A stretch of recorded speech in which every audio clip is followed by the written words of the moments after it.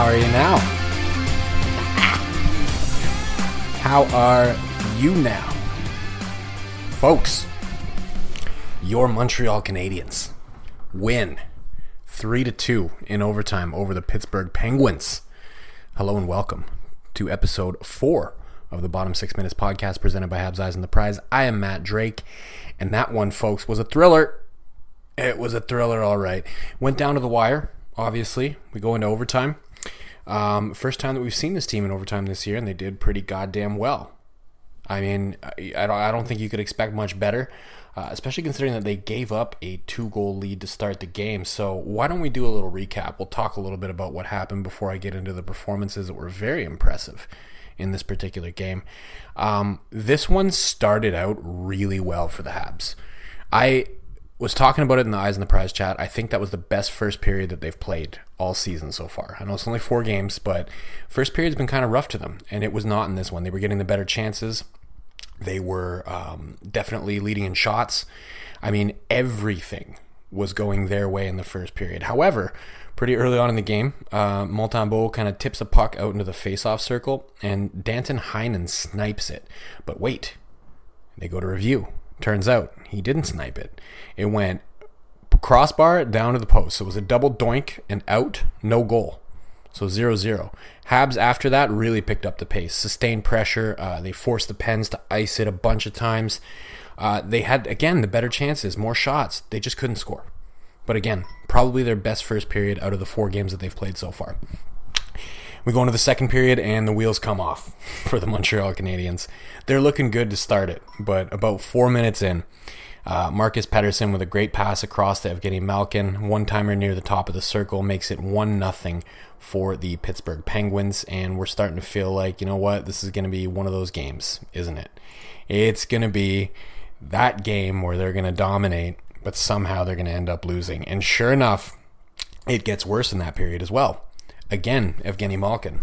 This time it's Brian Rust putting it on net with a weak backhander, and Samuel Montembeault just kicks it right out into the slot. Evgeny Malkin is sitting there waiting for it. He puts it in 2-0, and that's the score at the end of 2 periods. However, you know, the deserve to win-o-meter was definitely in favor of the Montreal Canadiens. It was just 2, you know, unstoppable shots from Evgeny Malkin that went in. The second one, of course, I do blame Samuel Montembeault for a bad rebound, but other than that, Habs looking like the better team. And early on in the third, we find out why they might be the better team on this night. Nick Suzuki comes streaking in on the left wing, fires a shot. It gets stopped by Casey DeSmith. However, it bounces off the post and trickles off to the other side. And Nick Suzuki sticks with it, goes around the net, puts in his own rebound, and makes it 2-1. First NHL point for Caden Gooley on the play, who gets the assist on a beautiful individual effort by Nick Suzuki. But they're in this one. They're right in this game now, and still looking like the better team. They've got the Penguins on their heels. And late in the game, they take Montembeault out of the net for the extra attacker. Caden Gooley passes it to Jonathan Drouin, and he throws an absolutely insane pass, cross seam, to Cole Caulfield on the back door. He makes no mistake, 37 goals to go. 37 to go. The countdown is on, folks, and we're going to overtime. And in overtime, 3-on-3 is fucking exhilarating, folks. I gotta say, as much as it is a gimmick, it is absolutely exhilarating to watch. And the Habs are clearly the better team in the 3-on-3 portion of that overtime, and they end up drawing a penalty. Right? Not long after, Cole Caulfield puts a shot directly off the crossbar. Habs are putting tons of pressure on. Pens take a penalty. Now we go to 4-on-3. Doesn't go very well to start. Habs go offside. They're kind of struggling to get into the zone, but then after that face-off, they get into the zone. They start some sustained pressure. Sean Monahan, just beautiful patience. He cuts around the top, goes around the high slot, goes into the opposite face-off circle, and much like Jonathan Drouin did in regulation, he throws a sublime cross-seam pass down to the back door. And who's waiting there to put it in? Kirby Dach. And he does. And it's 3-2 for the Montreal Canadiens, the final score. What a game. What a fucking game. That's what I'm looking for this season, folks, is just some entertainment. Now, obviously, you can make an argument that we want to see them lose more games to get a better shot at a better pick. But at the end of the day, you also want to see young players take a step forward. You also want to be entertained. You don't want to sit and just watch them lose 5-0 every game. So this one is, you got to savor the games like this where you really get that entertainment factor out of it. And boy, was there entertainment. And boy, were there some good performances by young players in this game. And we're going to have to start with my player of the game in this one, and he was the first star of the night, Kirby Dach.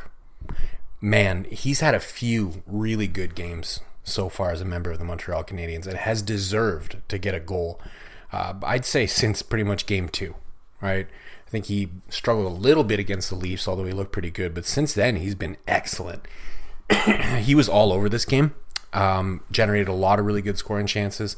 Absolutely loved what he was bringing out there on the ice. And then he gets rewarded, finally, in overtime with that beautiful pass from Sean Monahan. I mean, Kirby Dach, when you look at the trade, right, my number one concern was not necessarily losing Alexander Romanov. I've talked about this before. They've got young defensemen coming up that they can afford to lose a defenseman in order to add somebody up front, specifically in order to add a center.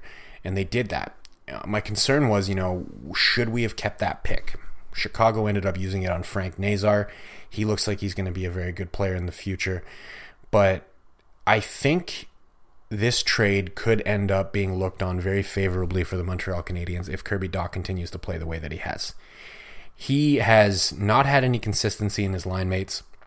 They've kind of been trying some different combinations, seeing what works, what doesn't work. He didn't have the best stats at 5-on-5 in this game, but you got to look at the overall performance, the compete level, the skating, the good hands, the size, man. When he drives the center lane, he does it. He protects the puck. I mean, I really have enjoyed watching him so far as a member of the Montreal Canadiens, and I think that we're well on our way to having a potential dub for Kent Hughes when it comes to that trade.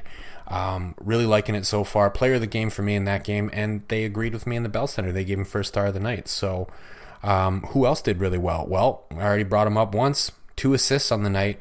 Caden Gooley. Again, like I said, you could afford to give up a defenseman to go out and get a center, given that you have young defensemen coming up that you're expecting to be, big parts of this team moving forward. And Caden Gooley is one of those players, and Caden Gooley was absolutely fucking magnificent against the Pittsburgh Penguins. I mean, there was a point where he actually pickpocketed Sidney Crosby for the puck. I mean, it's, a mid-30s Sidney Crosby. Take from that what you will, but it's still Sidney Crosby. He's still one of the best players in the world right now. And the mettle of this kid to go at one of the best players in the world, take the puck from him, it's something. And he was really good in the overtime period. Both of his assists, I mean, the assist for Suzuki, you got to hand most of that to Suzuki. It was a pretty great individual effort. But his other assist, the one to Drouin, it was just a smart pass, right? And a lot of the times as a defenseman, you have to be able to make those smart passes at the blue line. There's so much made of the really flashy passes, right?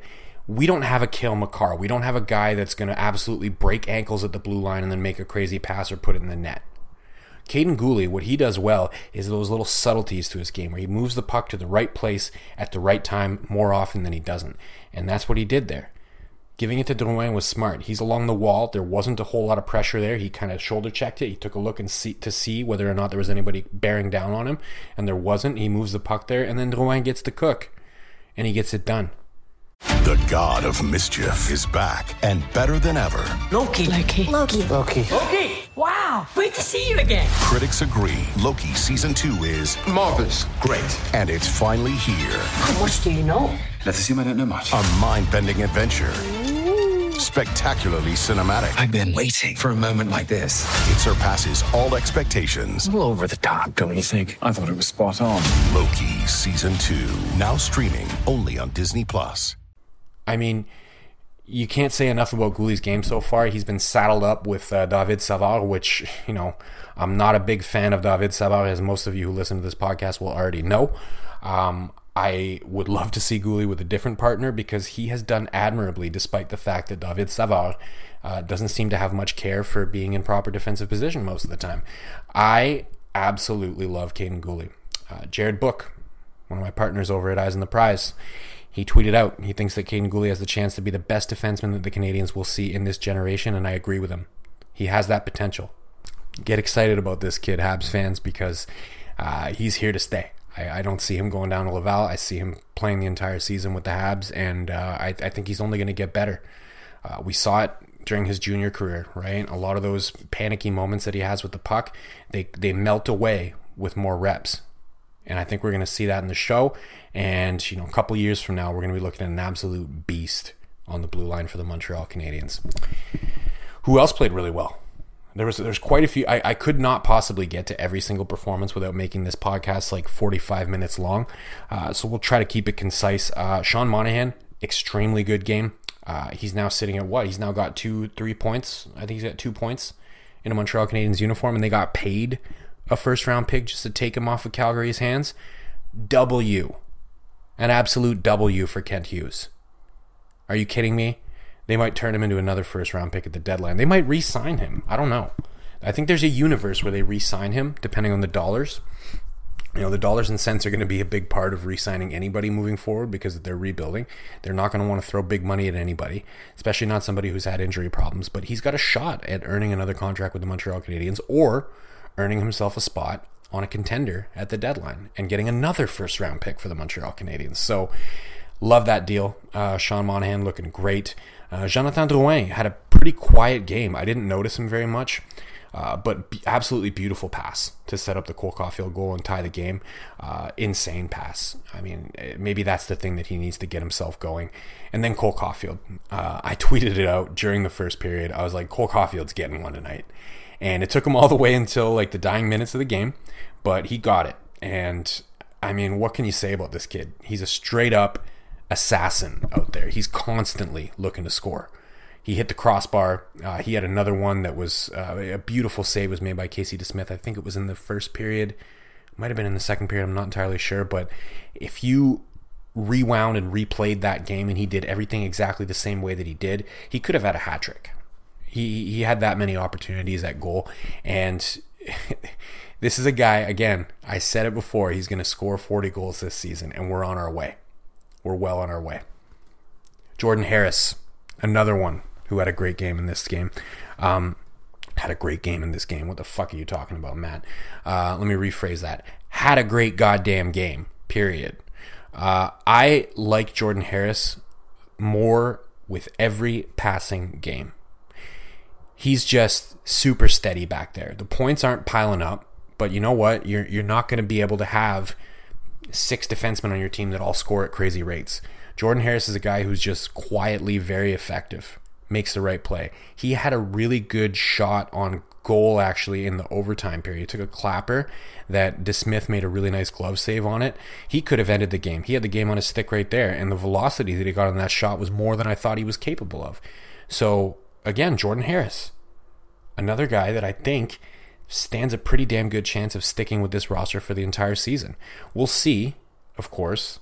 I can't be right about all of these.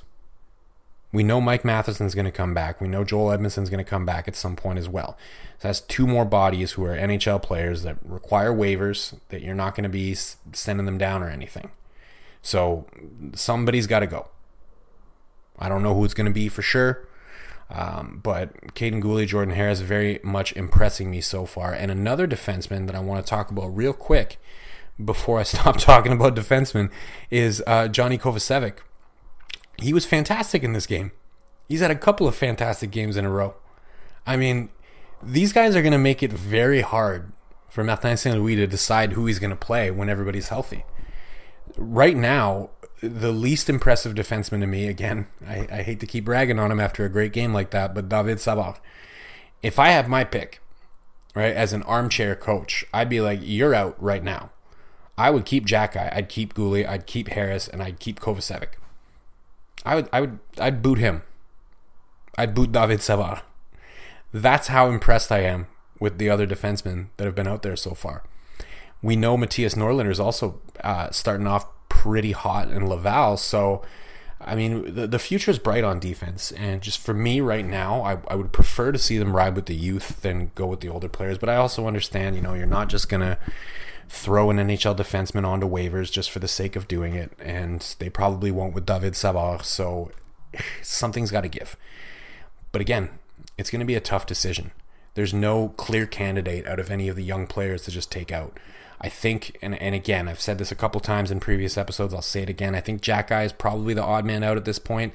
I'm a little bit more impressed with Goulet, a little bit more impressed with Harris, and frankly, after this game, a little bit more impressed with Johnny Kovacevic as well. So this is going to be an interesting thing to follow. Once everybody gets healthy, who are they going to put to the side? Don't know. Maybe there's no sense in talking about it right now because honestly, I have no clue what they're going to do. It's going to be tough. And then finally, I do want to have a few words about Juraj Slafkovsky in there. He had, I would say, his best game of the regular season so far. Playing on the fourth line, still again came in under 10 minutes of ice time, which I don't love. That's honestly my main reason for wanting him to go down to Laval at the moment. I'd like to see him get more minutes. And it seems like they don't intend on giving him more than that for the time being. Now, that being said, put him on the fourth line. So he was with Jake Evans at center and Mike Hoffman on the other side. And that line, they destroyed the Penguins. Possession-wise, scoring chance-wise, destroyed them. Having a fourth line that can do that is very good if you have a team that's in the midst of competing. Right now, we're not in the midst of competing. We're 2-2. Sure, we can probably take some games off of better opponents. We just took one, right? Pittsburgh's a better team than Montreal for sure on paper by a pretty wide margin. But they just took one. So clearly they can do that. But that's being able to do that here and there is not what's going to get you into the playoffs. And I really don't think that being on the fourth line is conducive to the development of Juraj Slafkovsky as a legitimate offensive threat in the NHL. So I think, again, after the 9 games are up, he's better off down in Laval. However, I think for the time being, maybe you keep that line together, right? Mike Hoffman has been brutally ineffective anywhere else that they've used him. He was pretty effective with Evans and Slafkovsky. I mean, he had a couple of brain fart moments in that game, but that line seems to work. Slafkovsky seems pretty comfortable with them, and he generated a couple of really good scoring chances with some really nice passes in that game. I think he's almost there. You know, he's almost at the point where he's going to start being able to produce some points. I really think Laval's the best place for him to fine-tune that and figure out how to do it on a regular basis. But we saw a really good game from him. A really good game. There's reason to be optimistic at the very least. And overall, reason to be optimistic about the Montreal Canadiens in general. Man, they are capable of some exciting hockey. And like I said, right off the jump, what do I want? I want to see young players showing some development, playing strong hockey, and I want to see entertainment. And clearly, this team's capable of providing that this season. They're 2-2. They're not doing so bad. But we're expecting more losses. If they came out on the losing end of that, I still would have said, that's a hell of a game. I still would have said, fuck, I'm entertained by that game. If Pittsburgh was the ones that went on the power play in the overtime period and they ended up scoring, I would have said, fuck it. At least we had an entertaining 60-plus minutes of hockey to watch, and we saw some young players take a step forward. It's good news. It's exactly what I'm looking for. I'm going to cut it off there because we're running over 18 minutes. So c'est une soirée énorme pour les employés de soutien. We're on Spotify, Google Play, Apple, Megaphone. I'm on Twitter at DrakeMT. Drop me a follow. I would appreciate it very much.